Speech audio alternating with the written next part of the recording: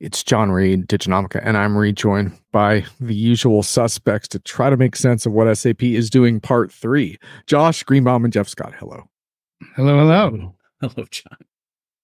Yes, so if you tuned into our last one, you heard like a really vigorous debate on SAP's innovation strategy. And what's crazy is how much has happened since then. And so it seemed important to come back. But I think what we were really mostly motivated by together was to really try to look at how does this affect customers? Because even though I think our debate last time was like really good for what customers should be thinking about, like all these issues raise big questions as to what a customer's priorities should be at this time and how do you deal with the vast complexities of things that are going on, but also be successful in what you're trying to do in your day job, right? So that's simple. I think that's kind of our goal today, right? Is to see if we can break that down a little bit. John, you'll be happy to know that I have gone completely caffeine free today. So I'm not going to come out of the gates super like amped up and yeah. So now you get kind of this puppy's dry, man. I'm already mellow, there. Geoff. Relaxed, semi-catatonic, Geoff. We might get grouchy, Josh, if we're not careful though, because Josh is like his tipping point on hard. AI discussions is not very much. So I actually have a glass half full perspective to give today. Wow. Okay. Excellent. But important. Yes. I'm looking forward to that. So I'm just going to do a very quick rundown before we begin of some news items because they're kind of hanging out there. And we may get back to a few of these later in the show. But since our last discussion, there's been ongoing debates and discussions and user group positioning around this whole notion of SAP's innovation strategy and in a nutshell, whether it should be tied so closely to RISE or not. And there's been some new statements put out by UK ASUG and DSAG around that. But I get the sense the tenor is shifting a lot and there seems to be a little better dialogue at this point on that with SAP. So I think we're going to set that to the side a little bit today, but that is still kind of out there in terms of the best ways to move forward. But then also SAP did announce a major 8,000 job restructuring that was supposedly AI driven that also involves some reskilling. And that still needs a lot more meat on the bone in terms of what that means. So we may talk a little bit about that as well, because there's some inside baseball stuff around changes in product leadership and go-to-market stuff involved in that also. And one thing that I would point out is that these are not layoffs per se, as they have been explained so far, which was rampantly misunderstood. So some people may have even seen articles that implied that, but at the moment it's viewed as voluntary and that those jobs would actually be replaced by the end of the year as well. So that's an important sort of thing to note. SAP stock price is doing very well. So Wall Street is at least happy with SAP right now. I have some ideas on why that is, but so those are some of the major items. And then we also have some board reshufflings that are rather significant. And then also a supervisory board change of note. So there's a lot going on, and some of that's going to get hashed out at Sapphire as well. So that's sort of the backdrop of this discussion. But I think in the middle of it, annual conference. Yes, thank you. And ASUG annual conference co-location. Thank you, Geoff, for that prompt. I'm sorry I missed that on my end. At the same time, same place. And so a lot of those things are going to play out in Orlando. But at the moment, what we really wanted to sort of get into is sort of one of the core things at the center of all these themes, obviously, is AI. What does it mean? How is it impacting customers? And so that was sort of the starting ground here. So Geoff, you were the one who originally kind of proposed we reconvene on this topic. So what were you kind of thinking as to why that would be important to do today? I think for most enterprise customers, of which all are SAP customers, right? In the sense that if you're an SAP customer who we're talking to today, most likely you're an enterprise customer, right? This concept of artificial intelligence and Gen AI is at the top of most of the conversations, right? It is on the mind of the CEO. It's on the mind of the board. It's on the mind of all of the senior leaders. So what does this mean for a CIO? How do you really think about what this Gen AI thing could be for you? And we're already seeing lots of manifestations of it, right? Microsoft Copilot, Bard, Gemini, SAP's tool, Joule, right? Internally inside of ASUG, we sat down a week or two ago and talked about what are all these tools we're even using internally. We came up with, there's lots of them. We came up with 4, right, that we're really probably using on a semi-regular basis. A couple of them we're playing with, right? So Grammarly being one, The second being a tool that helps us kind of manage meetings and real time, speech to text, and then using Gen AI to summarize meeting notes and content notes. We are playing around with Copilot, and then we're doing some things with ChatGPT. How do you make sense of all of this, right? Where do you place it? How do you use it? None of this in my particular view. It's all very interesting, but these notions that it will dramatically reduce headcount needs, I'm not seeing that instantly. All of it's intriguing. It's all brand new workflow, right? In the sense that most of these require you to step out and do something in order to energize it.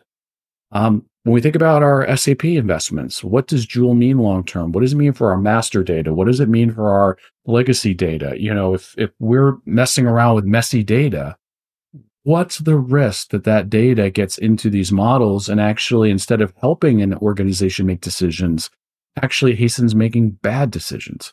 So I think there's a lot to talk about here. And I think there's a lot of, hey, ChatGPT demonstrated you could ask it any question and it'll give you an amazing answer. Why can't I do that internally inside my organization? What's taking so long? Right. Josh, I want to get to you in a moment, but the one thing I just wanted to add, Geoff, to what you said that I think is a different dynamic here.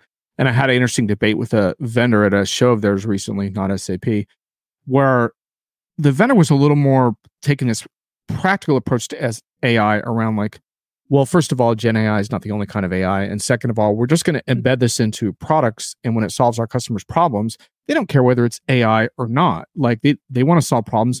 And I think to a large extent, that's how I generally view like next gen tech, is kind of through that lens. But there are some important differences here in addition to that dynamic, which is the rogue use of these tools and rogue adoption by employees is forcing the issue, because the stats on this are rather high depending on what study you look at, but 50-60% depending on departments using these tools, playing around with these tools, potentially playing around with these tools with IP from your company that shouldn't be used. So there is some pressure, and you can ban certain tools. 1 in 4 companies have, according to a recent survey I saw today.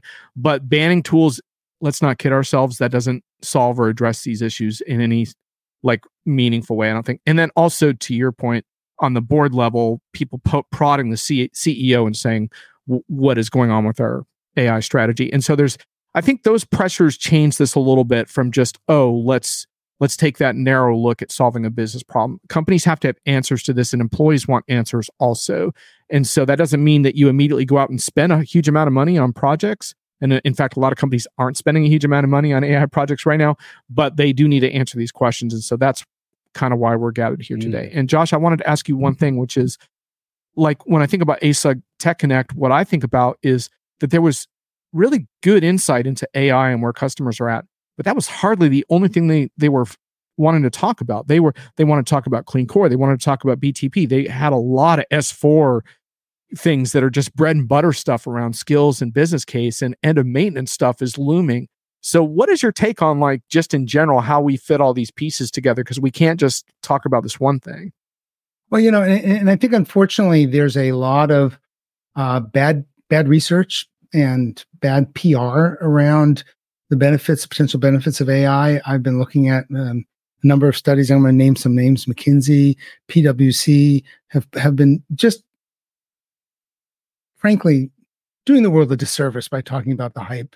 That hype is driving, of course, as you said, boards to ask CEOs.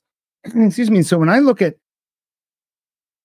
who's talking about what, Tech Connect's a great example, because at Tech Connect, we talk to a lot of practitioners. People with, rolling up their sleeves, getting work done, showing up because they need answers. Those folks are concerned with real world problems. Right now, AI is not a real world problem. But the higher up the food chain I go in my conversations, and I get to the C-level, and they're like, I got to have an answer. I'm reading these studies. They're telling me my peers are, doing X, Y, Z. I have this fear of missing out. So I'm going to play this game to a certain extent, and at least pay lip service to it. That practicality seeps into almost every conversation. And, it doesn't matter whether I'm at a SAP centric conference like Tech Connect, or I'm off in any other vendor's ecosystem. The practitioners, the people with day-to-day problems and to solve, are okay with talking about AI, but they'd rather have a real practical solution to a problem they can solve today and not 2 years from now. And Josh, you said you weren't feeling grouchy today, but I do want to revisit your grouchiness for a moment around what does tend to make you grouchy, which tends to be a lot of times around data. Can you get into that a little bit? Because I think this whole data quality thing is really at the center of this conversation. Yeah, and I can't have a conversation with a customer or with someone who's been rolled up their sleeves to work with a customer without hearing about how bad their data is. I was just, responding on LinkedIn yesterday to yet another one of these studies. I think it was referencing a McKinsey study. And this individual was saying, well, supply chain, that's going to be a great place for us to do, incredible AI modeling and predictive analytics. And oh my goodness, we all have worked in supply chain. We all know that there's multiple bills of materials, multiple payment structures, multiple suppliers, things change, stuff gets swapped out, and you want to do historical analysis on that kind of data, you're going to have to clean up a ton of data before you even get to potentially the right amount of data to do a strategic analysis. And as I keep saying, I think I've probably said it in front of the two of you as well. The best thing I can say about the whole focus on AI, it's going to bring us to a much needed inflection point about how we deal with our data. And if all this does at the end of the day is get enterprises to look at data quality and data governance and do a better job of it and really think strategically, bingo. You and I just quickly, we ran into a company at someone else's show last week, a small subsidiary of a larger Swedish company called ASSA ABLOY, which is it's basically a roll-up. They've bought 200 companies in the last few years. ASSA ABLOY is doing an S/4HANA implementation. I shudder to think at how they're going to reconcile those 200 acquisitions and roll up that data. That's going to be a hell of a story. But if they get it right, then they've got, then they can, and when they get it right, because they're going to have to, then they can really deploy S4 and do some amazing things. So data. Right. Geoff, can I ask you how this stacks up with what you're hearing from the ASUG board and from your customers, the kinds of things Josh is talking about? Absolutely stacks up, right? I think about two things. I think about data relevancy. So when I look at where I am today, is the data that's behind me even relevant anymore? And there's a lot that's inside of your SAP environments that I could argue is interesting, but not relevant, which is Josh's point about supply chain.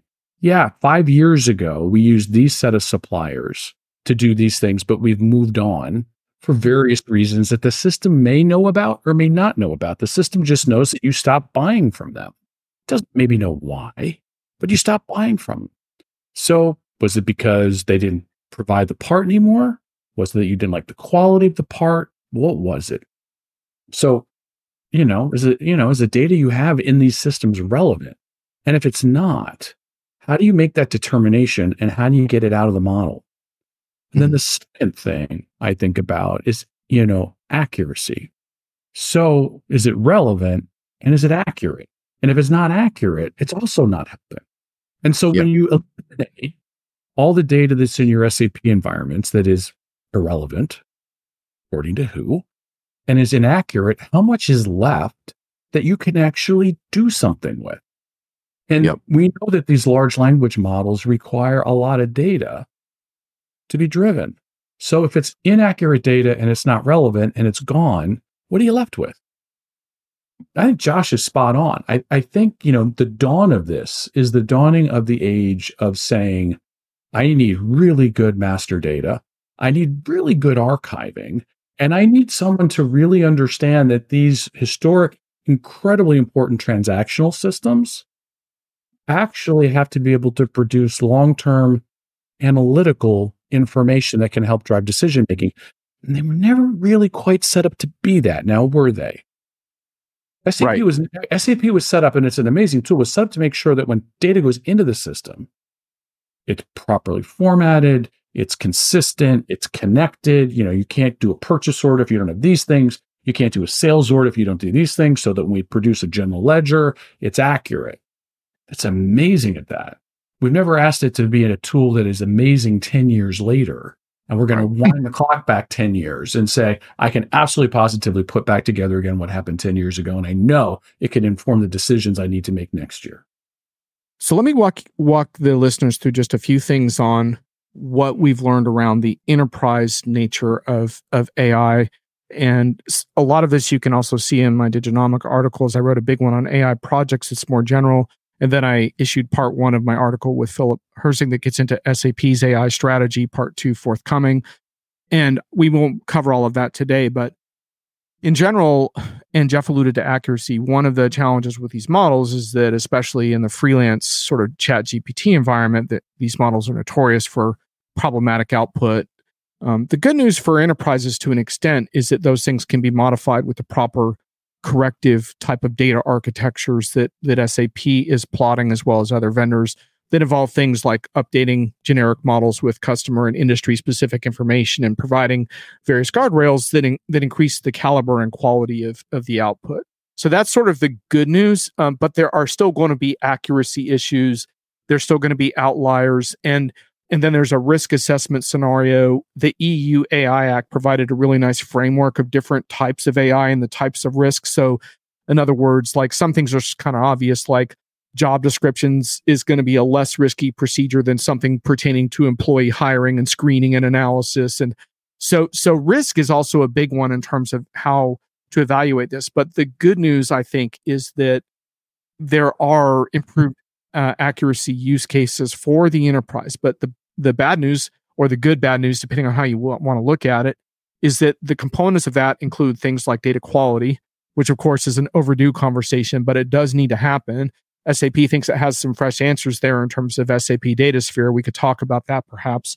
I would add cloud to that mix. Now, you don't have to run cloud to run AI, but SAP was very definitive, Philip, in the interview with me around how a lot of their best results on these projects that they've experimented with have come from cloud. And then when you look at AI at scale, like a lot of that will come to cloud because everyone's got on the same basic data structure. It's not like you can't do that if you're on premise, but it's hard to do that at scale because every on-premise customer is different. So if you're going to do AI on premise, you may be a little more on your own in certain sense versus what the vendors can deliver. And then I would add automation to that list in the sense that AI to an extent is only as good as your automations as well as your data, because you don't want to just search for stuff and get answers. That's just Google for the enterprise. You want to be able to trigger workflows that matter within your company. And if those workflows aren't already built, AI can't just make those happen. And you have to have those in place. So I think the workflow part is going to be very important. So all those sort of things are going to be very interesting for SAP customers because they're not necessarily, as we've discussed, kind of set out to have those proper building blocks. But in general, I think what we can say, and there's some exceptions, right? With the Copilot stuff, some of that is productivity suite stuff that doesn't require a whole lot of sophistication, and that will help, proof documents and stuff like that. But that's not really at the heart, I think, of what the more exciting scenarios are, like predicting supply chain bottlenecks and predictive machine maintenance and things like that. That's where the real action is as far as value, I think, in terms of big numbers and savings. So it's going to be very interesting to see. But in general, I think the customer pulse is you can do AI on your own. You can look at open source models, but I think because of the risk management stuff, customers are going to be looking to vendors to deliver a lot of their AI in the short term. We hear that again and again from CXOs of various flavors. So that puts the pressure on SAP, but that also makes it important for us as a group to try to make sense of what SAP has to offer here to customers, because that's primarily, I think, how customers are going to consume AI in the short term, unless they have very sophisticated data science teams, and very few companies do. Can I rip on? Yeah, go ahead. No, let me jump in. You go first. Okay. I want to rip a little bit on the workflow thing, because I think, I've been looking a lot at SAP, plans to really drive its customers towards these end-to-end processes, and to put things like the business network in the middle of it. I looked at asset maintenance as a really good example. I'm looking at collaborative planning as another one. And, there's a couple of fundamental things that need to change. Number one is those workflows, if you will, are if they're not broken, they're disjointed. That's one of the problems. And because they're disjointed, the data is all over the place. That's the second problem. And the third problem is that, the individuals who are performing these tasks are doing a lot of repetitive wasted effort. So in a way, AI is putting the cart before the horse, fixing that, streamlining those things. Obviously, in the SAP vision, now everything's sitting around this cloud, right? The SAP cloud, as you said, with these consistent data structures. And now we're sort of walking towards SAP's big pitch on clean core. It's not a stupid pitch. It's a really sensible pitch because it does set you up for this kind of data concentricity that in turn lets you actually do this stuff. So I like that approach. I think the problem is everyone's got to be a little more patient than they want to be about when you're going to be able to drive AI results from these core processes like collaborative planning, because you got a lot of remediation to do before you can get to that point. I'm sorry, Geoff, go ahead, please. No, I was going to make the point, Josh and John, that I think all of this is the worst it's ever going to be, right? So while we can sit here today and poke holes at where this isn't going to work or where it's going to have challenges, there's a lot of really smart people out there working on this, and it's going to get progressively better, which I think necessitates that we all as technology professionals watch very, very closely. And I think the iterative cycle of this getting better and better and better will continue to accelerate. So I think that I'm very intrigued by where this is going. Eyes wide open. I'm not closed off to any of it. I'm watching very carefully. Different organizations will jump at different times, which I think is interesting. But Josh, to your point, right? And John, you made this comment a few minutes ago. The speed of this is going to get faster and faster. It's going to necessitate that your data structures are commonized. It's going to probably necessitate that you be in the cloud. Because I don't think if you're an on-prem customer running in your own proprietary data centers, using your own proprietary tools with your data that's not been, cleaned up to match the modern core, the amount of work, and Josh, this was your point a few minutes ago, you're going to have to do to even get into some of this is substantial. And when you look at some of the, we have a bunch of ASUG members and board of directors who are starting up data science practices. It's an expensive undertaking. You're talking about millions of dollars of headcount plus technology very fast, right? So these projects that we're talking about are very expensive to do. Back to the point that they probably need to be vendor delivered for many customers. They might be out of the reach of many customers. They have to be looked at because they're going to need big results because they're expensive. Or we're all out just doing a whole bunch of R&D with no real sense of if it has any payback. And like if you told me special, Geoff, if you told me right now that you're going to remain an on-premise customer, but you're going to innovate like crazy, I would need to hear one of two things. I would need to hear that you're in an air-gapped industry where you absolutely cannot have data in the cloud. And there's very few air-gapped scenarios, but there are a couple. Yeah. Air-gapped. I'm not talking about secure. I'm talking about air-gapped, where nothing goes out. Or you probably don't have money. Or you're heavily invested in data science and what have you, and run your own data centers at scale, which is almost what like Facebook and Netflix and Google do. If you're that, then I'll listen to your own data center argument. But otherwise, I really don't want to hear it because I don't think you can make that claim that you can innovate. And this kind of, now I sound like you on our last podcast, but I think that's true. Be that guy. Yeah. I think that's true though, don't you? I mean, yeah, I think you're absolutely right. I mean, and the folks that you described there, John, right, are probably maybe one or two hands. Yeah. That's it. Right. So they're not the majority. They are the absolute minority. And as you said that, then they're also the ones that have the amount of resources that could actually pull it off. They've got the investment capability. They've got a significant amount of motivation to do this, and they have the deep pockets to get it wrong, and it's not going to matter to them. Right. We're talking about the NSA, right? At this point. Yeah. DOD, right? Right. Well, actually, if you're ready for it, I want to sort of throw an idea on the table where I believe companies should start, looking and for opportunities, and it really comes down to the following concept: find relatively new places in your enterprise where your data is new and clean, where you're doing new things. Don't try to take the old process and run with it and expect a result tomorrow. You should be cleaning up that data. But in the meantime, get started in some places where you have finite data and much greater control. And I'm going to throw AI ops into that mix. I'm very interested in what's happening in implementation. We were talking before this. We started the recording about the transformation suite at SAP, the mix of Cloud ALM and Signavio and Lean IX. How SAP is really pushing that forward as their strategy for doing streamlined implementations.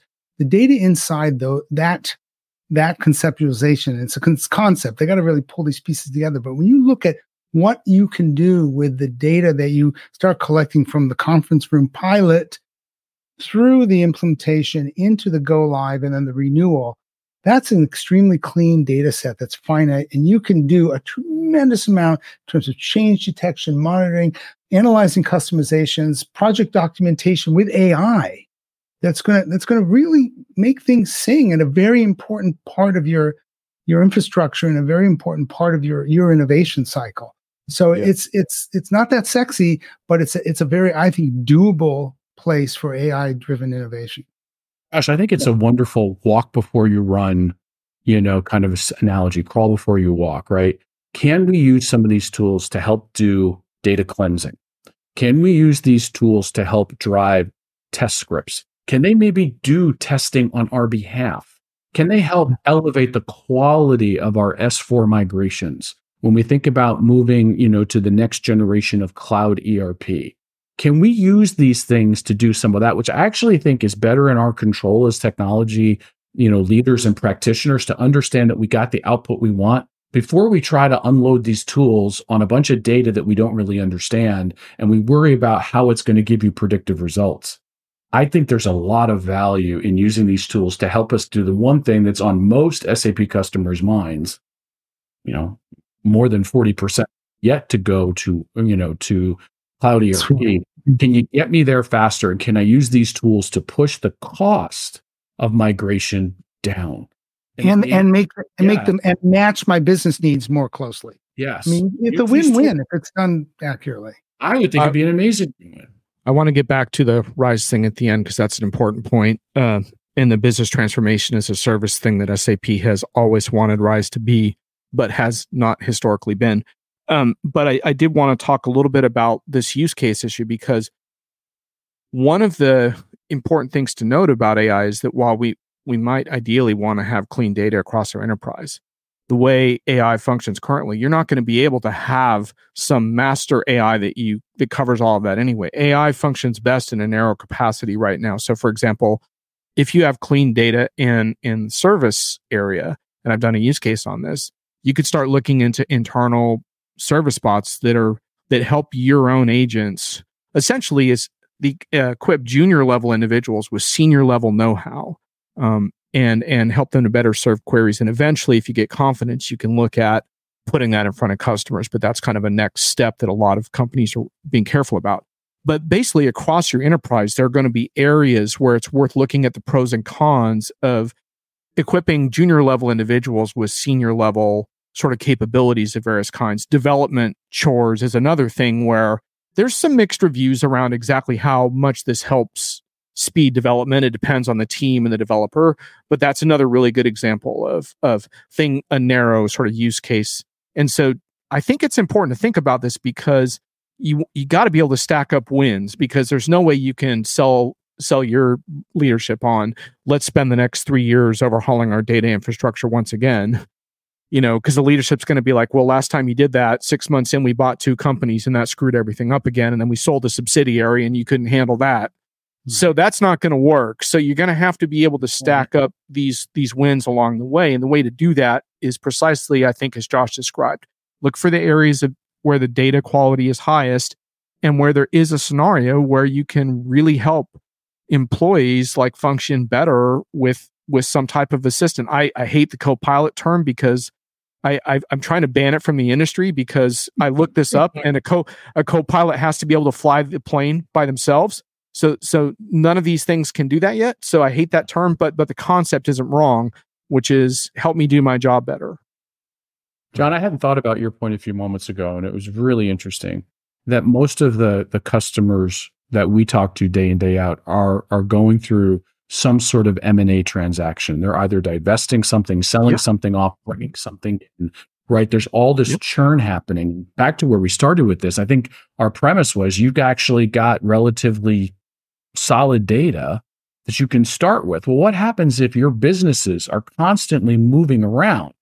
And, now someone says, well, turn on AI and see what it does. Well, I don't even understand the data I just got from this acquisition we did.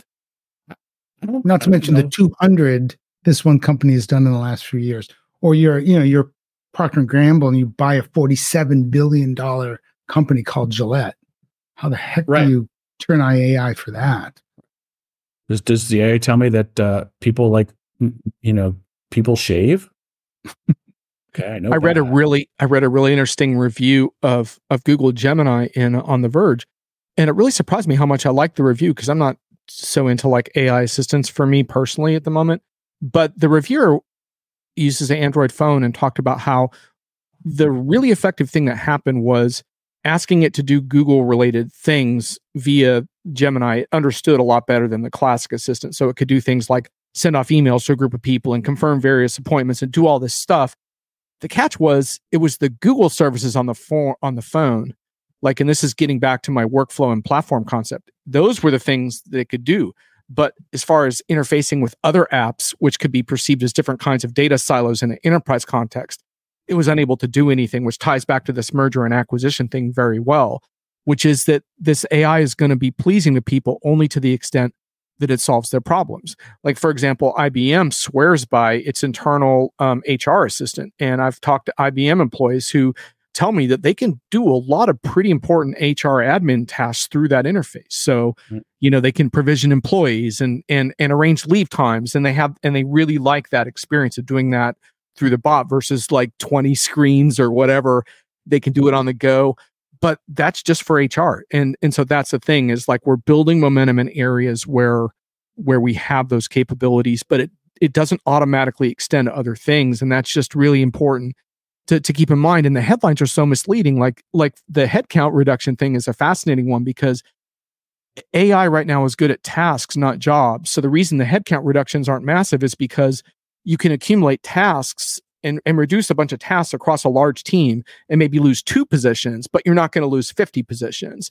And there was a big headline recently about how UPS is doing these AI-inspired layoffs.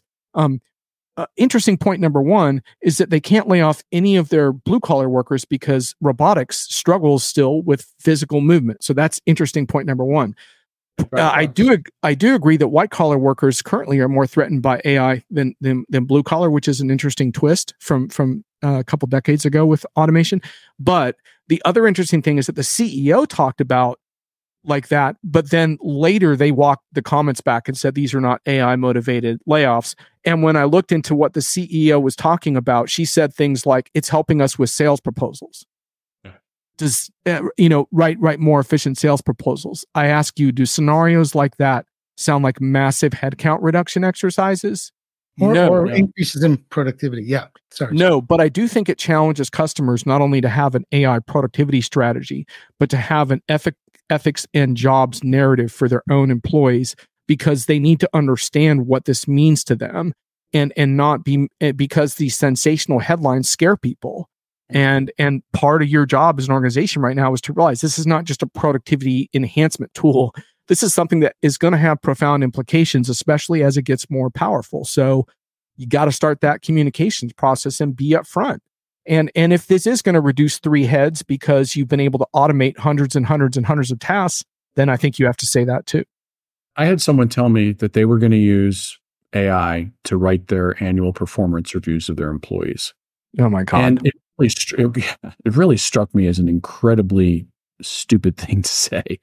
Because are you going to tell me that you have an AI trained that can look at every email you and the employee have exchanged, has been in every meeting you've been in, has exchanged every Teams message? I mean, so you're going to basically write coming back to data and data being relevant and accurate. How exactly is that AI going to write a performance review, or is it just going to make it up? And if it's making it up, what a huge disservice to that employee that you're reviewing. Think about, but for a moment, think about that use case. I can have an AI chatbot write my employee reviews. The amount of data you would have to access over a period of time to make heads or tails of any of it is mind-boggling. It's a boneheaded idea, frankly. Yeah, you're not going to have any understanding of the soft skills of the interpersonal interactions that happen outside of the proven record of emails and. So AI is really good. Tell me what emails I should read today out of the hundreds that are in my inbox. Yeah. Can you tell me the 5 I should really pay attention to? That function doesn't exist. Right. And even if it did, it would pick the ones with sentiment attached to them, probably. Right. And that might not be the best indicator. We could do SEO on email. It would like screen all my emails out. It'd be like, Geoff, what's wrong with you, man? It'd be like, oh, don't read that one.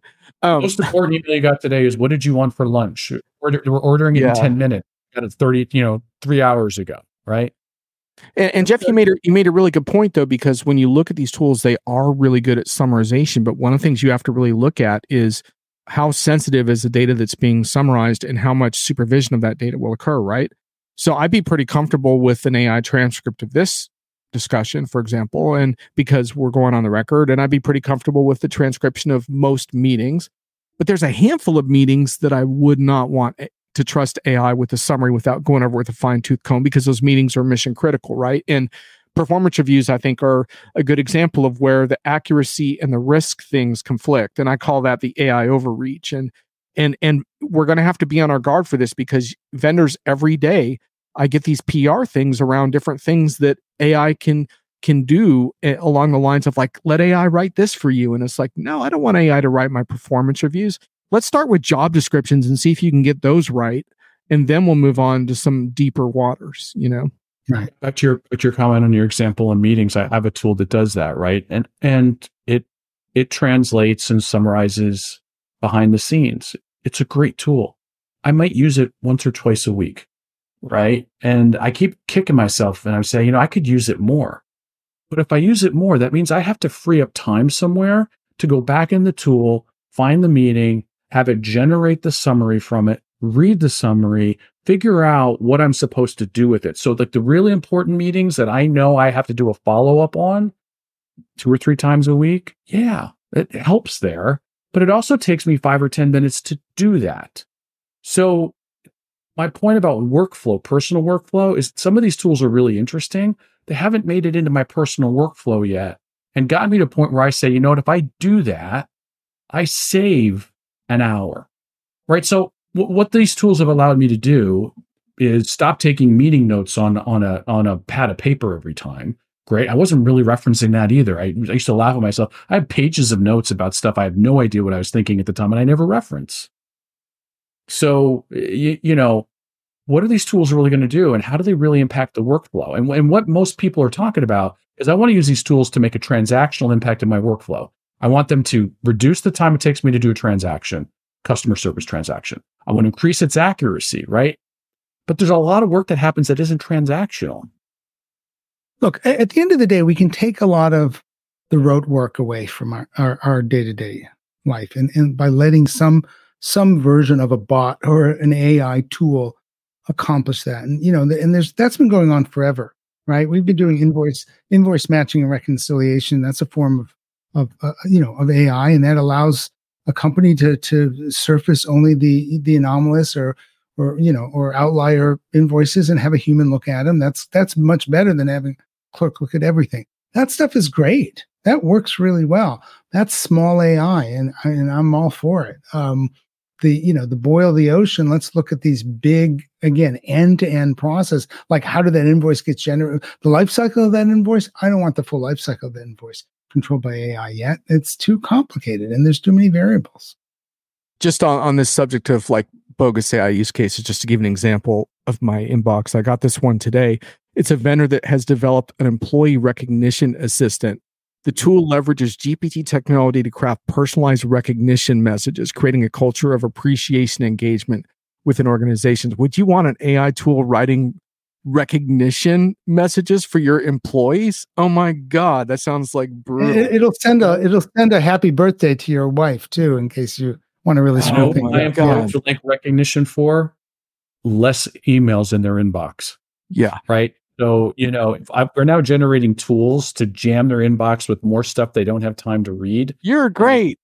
Yeah. You're amazing. Yeah, and today. you're great. Yeah. I'm going to send you a recognition email every hour. Yeah. Right? You were amazing this last hour. We love you more than ever. Don't know what you did, but it was amazing. Oh my gosh. Well, okay. So what I want to do, because we're starting to run out of time, is I want to do kind of a round robin on rounding up some more suggestions for what customers can do to action what we've discussed, and then from there, we'll maybe do a few minutes of wrap on just generally what we're thinking about heading towards ASUG annual conference. So one of you two start. What do you think are a few of your top actions for customers? You can repeat what we already said or give a new one. Geoff, go for it. Wow, that means Josh isn't prepared. No, that means I sort of gave my big rant, but I think this is, as I said earlier, this is the worst it's ever going to be.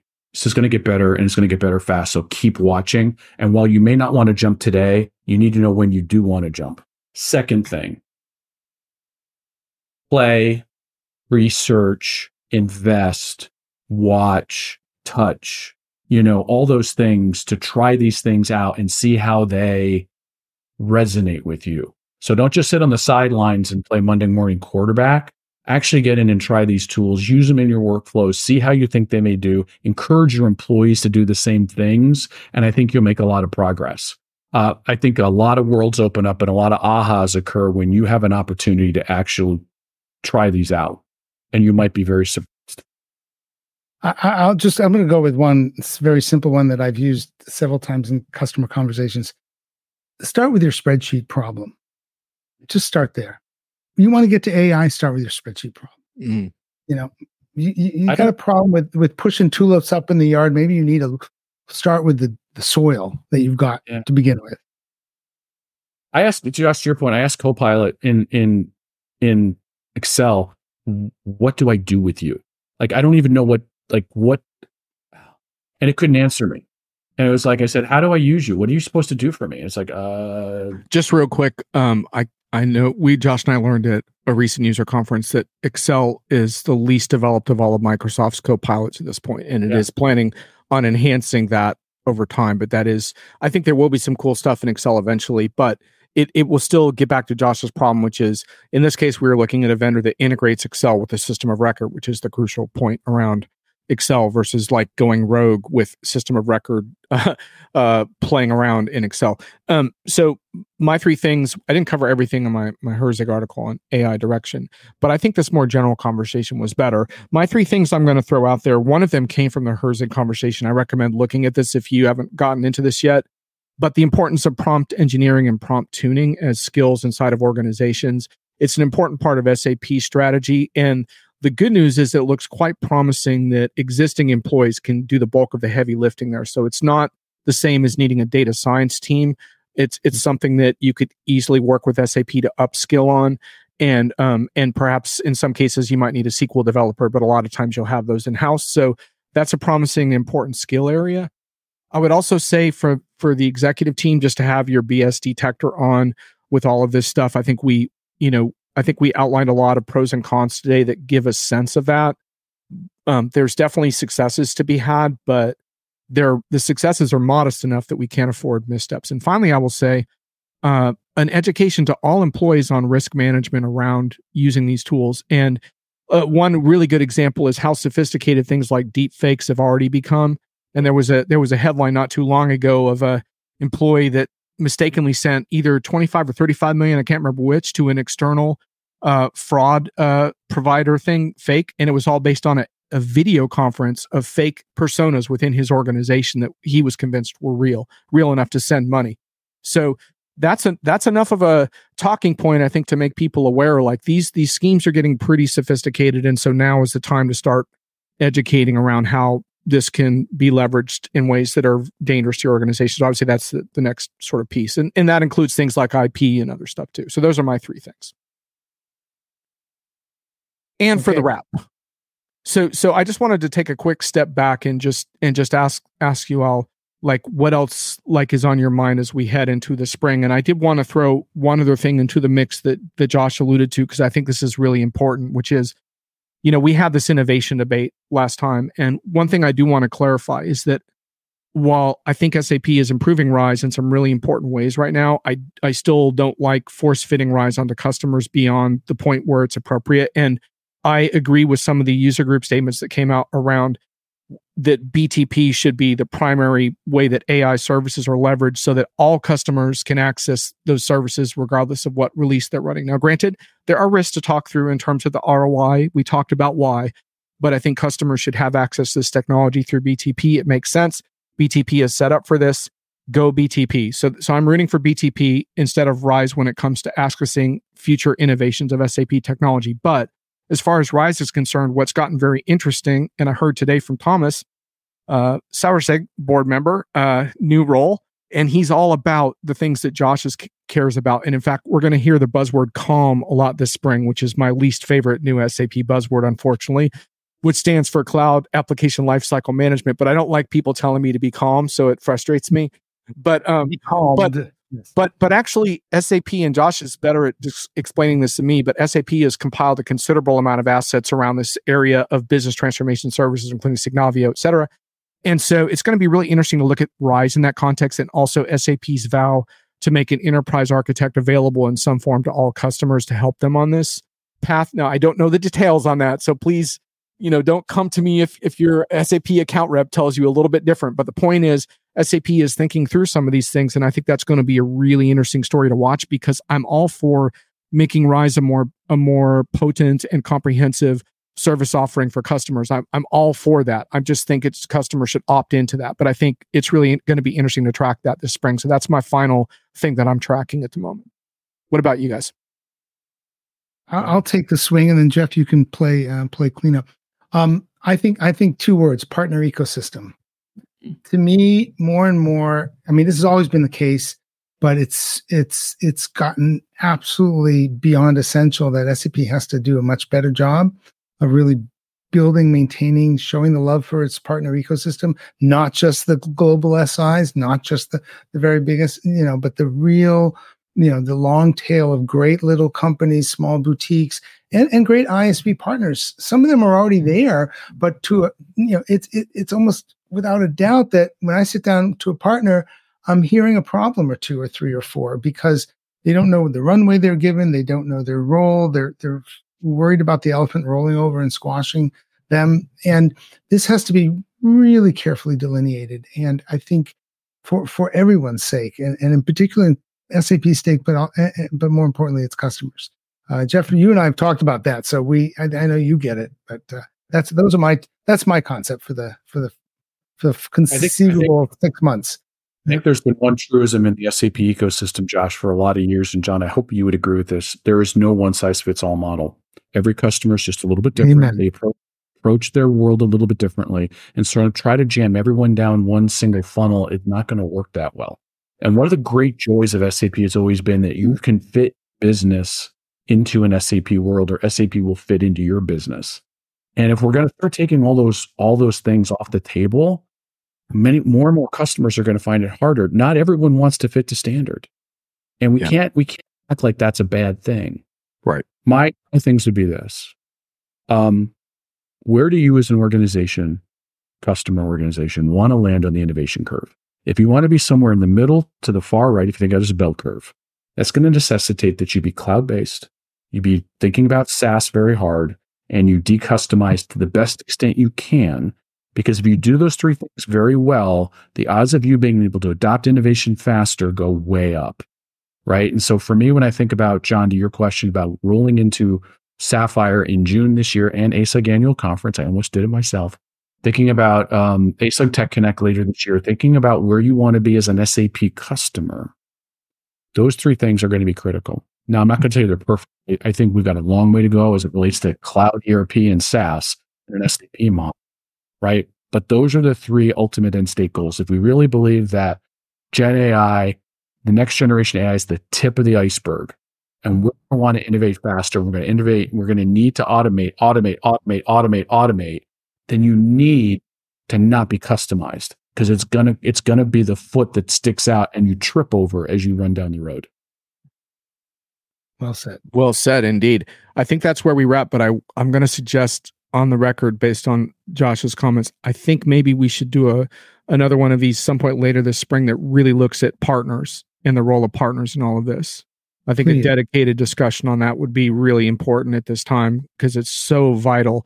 And I'd love to hear from ASUG too via Geoff of like how partners fit into your go forward plans as well, because it can be tricky sometimes to get that in a way where it's the right kind of dialogue with customers and not a sales pitch. So I think that'd be a great topic to get into. About grabbing onto a 480 volt line on a Friday afternoon, gentlemen. Wonderful job. Yeah. Standing in a puddle. Yeah. Right. There we go. Right. Yes. Right. Cool. Yeah. It's a good conversation, John, to have Yep. it. And I, as you would imagine, I have some points of view. All right. Well, let's tentatively plan on that. And anyone who's listening, feel free to send us your feedback on things you'd like to cover as well, because I think we'll do these on a semi-regular basis. Thanks, guys. Okay. Thank you. Have a great weekend, everyone. I hope you didn't get too intoxicated on AI, Josh, because we were worried. I'm feeling better. Okay. Excellent.